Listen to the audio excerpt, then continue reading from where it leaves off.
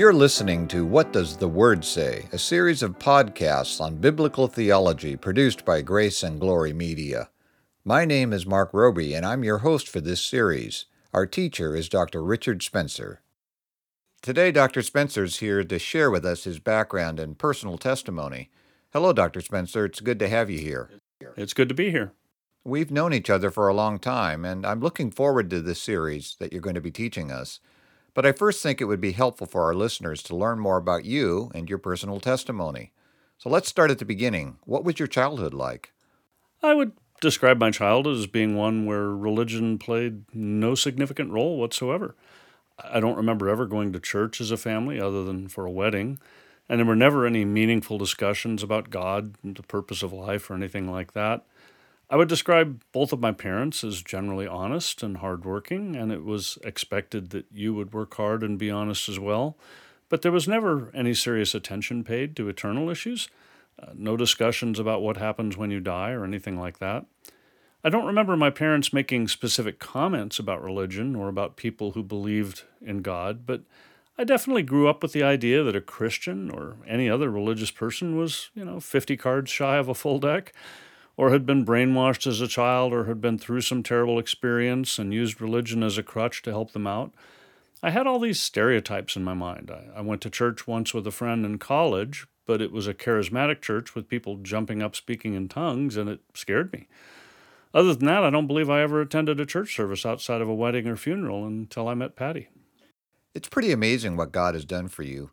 Not only are you at church every Sunday now, but you're an elder and minister here at Grace Valley. It's definitely amazing, and I suspect that people who knew me when I was young would be shocked, to say the least. I myself am shocked. The first time I ever attended Grace Valley Christian Center, after my wife started attending there, I was so angry after hearing Pastor Matthew preach that I had the proverbial smoke coming out of my ears. I was extremely offended and angry. I would have gotten up and walked out on the sermon if it were not just way too socially awkward to do so. He spoke as though he were preaching absolute truth, not just his opinion, and that offended me very deeply. How did you go from being offended and angry then to real saving faith? Well, the fall of 1991 was a time of great change in my life. I had just finished working 75 hours a week, pretty much 52 weeks a year for 5 years, to build up my research program at UC, and my application for tenure was submitted, which I was fairly confident would be approved. So I was at a point where I was reevaluating my priorities in life. Patty had been attending Grace Valley Christian Center for a while, and I really didn't like that. My motive for examining my faith had nothing to do with seeking God. It was nothing quite so noble. I wanted to be able to tell my children why the things they were being taught at Grace Valley were wrong, and to decide whether or not I would continue to allow them to attend. I didn't want them being brainwashed. Brainwashed is a loaded term. So what did you do? Well, I started to do a lot of reading and thinking, and there were a couple of people in the church that I spoke with as well. At that time, I would have described myself as an agnostic, but like all agnostics I've ever known, I lived as a practical atheist. I ended up spending the next 9 months or so, though, reading and thinking about God, the Bible, and the gospel. I would have told you at the time that I was searching for truth, but I was really trying to convince myself that my agnosticism was the truth. And I now realize that calling myself an agnostic was really an intellectual smokescreen to avoid discussing or even thinking about God in any serious way. Fortunately, God used this time to cause me to see the glaring problems with agnosticism and atheism. In fact, by the summer of 1992, I had come to a very uncomfortable place. I was convinced that God must exist, but I was absolutely not willing to accept that he was the God revealed in the Bible. I had all sorts of arguments for why that God was unacceptable to me. So you knew there was a God, but you weren't ready to submit yourself to God as he has revealed himself in the Scriptures. Yeah, I think that describes it pretty well. But then I received a letter from the man who had married my wife and I, and with whom we had become good friends. I had had a number of conversations about God with him over the years, but these had always just been of intellectual interest to me. But that August in 1992, as I was in this very uncomfortable place, my wife and I had visited his family, and he and I had another one of our long conversations. I then sent him a letter with some of my questions, and his letter was in response to mine.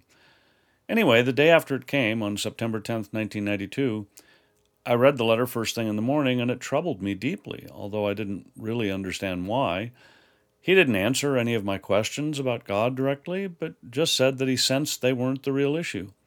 He spoke about who Christ is and what he did, and confronted me with the question, "Who do you say that Jesus Christ is?" I didn't know what to do about those thoughts, and I had a busy day ahead of me, so I set them aside and went on with my day. And I understand you had a life-changing experience later on that day. Well, that's definitely a true statement. That afternoon, I was driving across the causeway into Sacramento to run an errand. And, it was a beautiful fall day, and I was driving along listening to music. And all of a sudden, I got really cold, and I felt pressure all over, almost like when I used to go scuba diving, especially if you went down to 100 feet or so.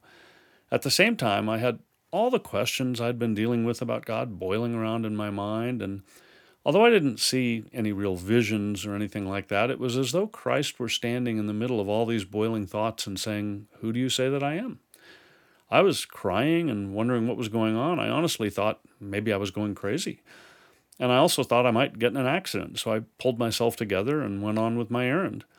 And then on the way home, an hour or two later, again on the causeway, the same thing happened. And much to my own surprise, I found myself saying out loud, and I would say against my own will, "Jesus, I want you in my life." And the minute I said that, the pressure and the cold stopped, and the thoughts boiling around in my mind stopped, and I stopped crying. Now, I really had no idea what had happened. I honestly thought that maybe I had just lost my mind. That sounds kind of like a Paul on the road to Damascus kind of experience. Then what happened? When I got home that evening, I wasn't sure what had happened, but I wanted to talk to my wife about it and go over the letter with her. But I had firmly resolved in my own mind that I was not going to say anything about what had happened on the causeway because we had discussed Christianity a number of times over the years, and I would challenge her faith and play devil's advocate with her and so on. And so I didn't want her to get her hopes up that I had become a Christian. I was pretty confident that I would come to my senses in a day or two anyway. However, I did want to talk with her about the letter I'd received. But, we went up and had dinner with my mother in Woodland that night. And when we got home, it was hard to get all the kids to bed. It was, one of those nights, when as soon as you thought you had them all down, somebody would pop up and want something to drink or something. And by the time we got them all down, my wife was falling asleep. So when I said that I wanted to talk, she really didn't want to. But I said we needed to. And so she said, "All right." And I told her that I'd received this letter, and she said, "Yeah, I know. I saw the envelope." And I said, "Well, I want to read it to you." So she said, "Okay," but she was expecting me to launch into an attack on Christianity, I'm sure. So I started trying to read the letter to her, and I started crying so hard I couldn't read. And she said, "Well, I'll read it." I said, "No, no, no. I need to do this." So I pulled myself together enough to read it, and then when I finished it, in spite of having firmly decided to not say anything at all to her about what had happened that day, I even went further, and I found myself saying, "I think I became a Christian today." It was like the words popped out of my mouth in opposition to my own will, and she was kind of sitting there waiting for the other shoe to drop, thinking that this was just the start of some attack, a new type of attack on Christianity or something, and so she didn't receive that right away the way you might expect. But to make a long story short, we ended up spending the whole night talking and praying. It was as if we'd never known each other before and we were on our first date or something. The change you're describing makes me think of Revelation 21, verse 5, where God says, "Behold, I'm making all things new." That's what really happened, isn't it? It really is. And I think one of the things in this story that I always return to in my own mind, because it clearly indicates the difference between someone who has and has not been born again, is that a few days before this all happened, I'd been reading a passage in the New Testament, and I don't remember which passage, I wish I did, but I remember thinking, this makes absolutely no sense. No thinking person could believe this.